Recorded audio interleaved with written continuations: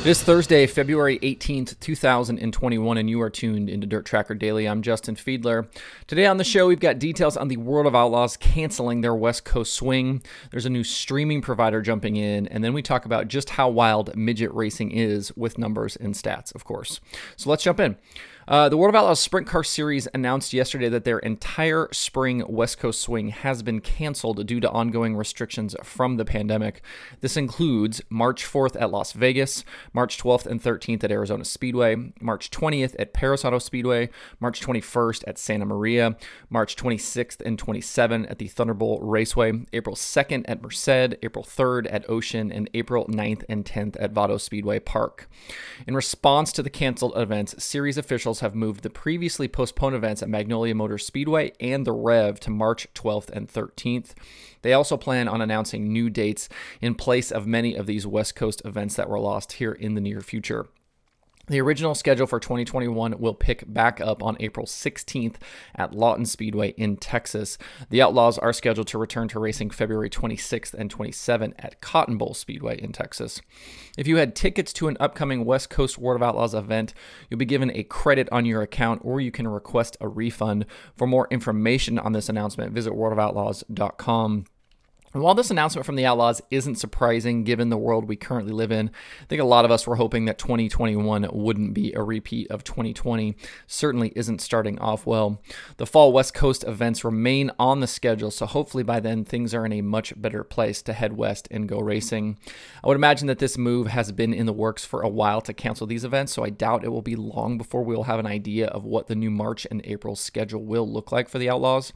The event folks at World Racing Group have already been burning up the phones to get new dates scheduled, and they'll want to get them announced as soon as possible so they can get tickets and sponsorships for those events sold. We'll keep you posted as we know more. We talked yesterday on the show about the streaming platforms. We found out late Wednesday about a new player jumping into the space. Jeremy Elliott, who's the owner of SprintCarUnlimited.com, is partnering with Mike Mallett and Dirt Track Digest to launch SprintCarUnlimited.tv. You might remember we had Mike Mallett on Dirt Tracker Conversations here not long ago, and we talked a lot about his foray into streaming. If you've used SpeedSport.tv or Dirt Track Digest TV in the past, you'll be familiar with the platform that Jeremy and his new venture will be using. According to the release, they have secured 18 events for the new service for 2021 and are looking to add more. The website is already live and shows 3 events currently, with 2 at Baps Motor Speedway and 1 at Trailway Speedway, both in Pennsylvania. The trend in recent years has been for streaming platforms to move away from pay-per-view events and instead offer monthly and yearly subscriptions that include most or all of the events put out by the provider. It drops the per-unit cost for fans, but also guarantees regular revenue for the provider. But Jeremy and Mike think that having fans pay for individual events, as they did in the past through services like DirtVision, is a model better suited for their organizations and track partners. In the release, they talked about stream prices being set slightly above a race day general admission ticket, and that there will be other perks for tracks to sign up. Stay tuned to Dirt Tracker today, as I'll have some more details on this partnership very, very soon. As I build out the analytics section of DirtTracker.com, one of the cool things we've been able to do is share things like where feature winners and heat race winners start, and compare series and car types on how the numbers stack up. For example, I did this back on the January 28th Daily Show when we dove into winged racing versus non-wing racing to see if the numbers showed one providing better racing than the other. We were able to compare the Outlaws and All-Stars with the USAC National Sprint Cars on that show. I'd also plan to maybe use some of the USAC Midget numbers in that discussion, as those cars are obviously without wings, even though it's not quite a direct one-to-one comparison. But when I started looking at the numbers, I realized that the midgets are very much their own beast, and that a look at their stats needed to be reserved for its own show. As of this recording, I don't have a mountain of data for the midgets, but I do have the last 30 races, which includes the first 2 events of 2021 and all of the 2020 races. It's certainly enough for us to be able to maybe spot some trends and correlations. But the reason I wanted to keep the midgets separate is because as you start looking at the numbers, you'll start to see that there are actually very few trends and correlations with the midgets. The numbers for the series are all over the board. It seems to be a perfect illustration of just how wild midget racing can be. The first stat I have here to take a look at is lap leaders. In the past 30 races, we've had 20 different lap leaders with the USAC National Midgets.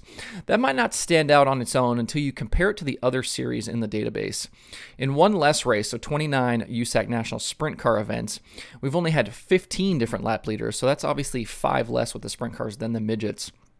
But if you take a look at the World of Outlaws sprint cars, in 206 races in the database, they've only had 45 lap leaders. That's only a little more than twice the lap leaders, but in nearly 7 times the races.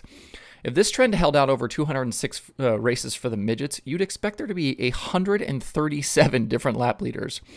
Now, obviously, it certainly wouldn't play out that way. If you actually had 100 or if you actually had 206 races in the database, it wouldn't be that way just because there aren't enough drivers. But you would certainly expect there to be a heightened number versus the other series, maybe somewhere 75, 100 lap leaders for the midgets if you allowed that to play out over that many races. The other two stats that stand out for the midgets are feature wins by start position and feature wins by qualifying spots. Most series, including the Outlaws, All-Stars, and even the USAC Sprint Cars, see most wins in both categories coming from closer to the front. The first row or first few rows provide a massive advantage in terms of who is able to win those features. For example, in the previous 3 years, 56% of World of Outlaws winners have started on the front row, but not with the midgets. In the past 30 events, wins are fairly evenly sprinkled through the top 15 starting spots, with the 6th position actually holding the most wins with 5. But the 14th and 15th starting spots have just as many wins as 4th does, and 8th and 9th have no wins at all, while 10th and 13th have a win each. Basically, if you start within the first 7 or 8 rows of a midget race, you have just about as good a chance to win as anyone else. That is wild to think about. And the same is true for qualifying spots. Even with the USAC sprint cars, most wins come from the first 4 cars in time trials, but again, not for the midgets. Winners in the past year have qualified as far back as 18th, with the most wins coming from the 7th and 9th positions, each with 4. You have a better chance winning a race qualifying 9th than you do going quick time. That is bananas. Now, I know that some of this can be explained by format, with the midgets having some different race types kind of throughout the season, and there's a lot of different things that happen. But that's only true to a point. The standard USAC midget format is the same as the standard USAC sprint car format. You go time trials, followed by heats with the top 6 inverted, followed by features with the top 6 inverted. You'd expect the numbers to be much more similar than they are. The difference, I think, can be equated to the racing on the track. Midget races are knockdown, drag-out fistfights. I've said this before, but there's more contact, more elbows, more big dirty slatters thrown in midget races than I think there is anywhere else. Drivers want to get to the front, and they want to get there right now. A lot of the competitors are young, and they're eager to make a name for themselves to hopefully rise through the ranks. You then sprinkle in some talented veterans, guys right now like Tanner Thorson, Chris Wyndham, Tyler Courtney. You've got a recipe for some wild racing. It's why these midget shows, at least to me, have become appointment watching. Drop me a comment on the YouTube channel, social media, or on Facebook. Let me know your thoughts on midget racing. Do you agree that they're as fun to watch as I do? Let me know your thoughts. If you want to see more stats like that, visit dirttracker.com/analytics. There's again nothing on the streaming schedule today except Flow 24/7 over at Flow Racing. To see the full daily streaming schedule with links to watch, visit dirttracker.com/watch tonight. Tomorrow on the show, we'll look ahead to the weekend, get you ready for all the racing that's going on, including the Extreme Dirt Car Series and some other events that are going on. So stay tuned for that tomorrow.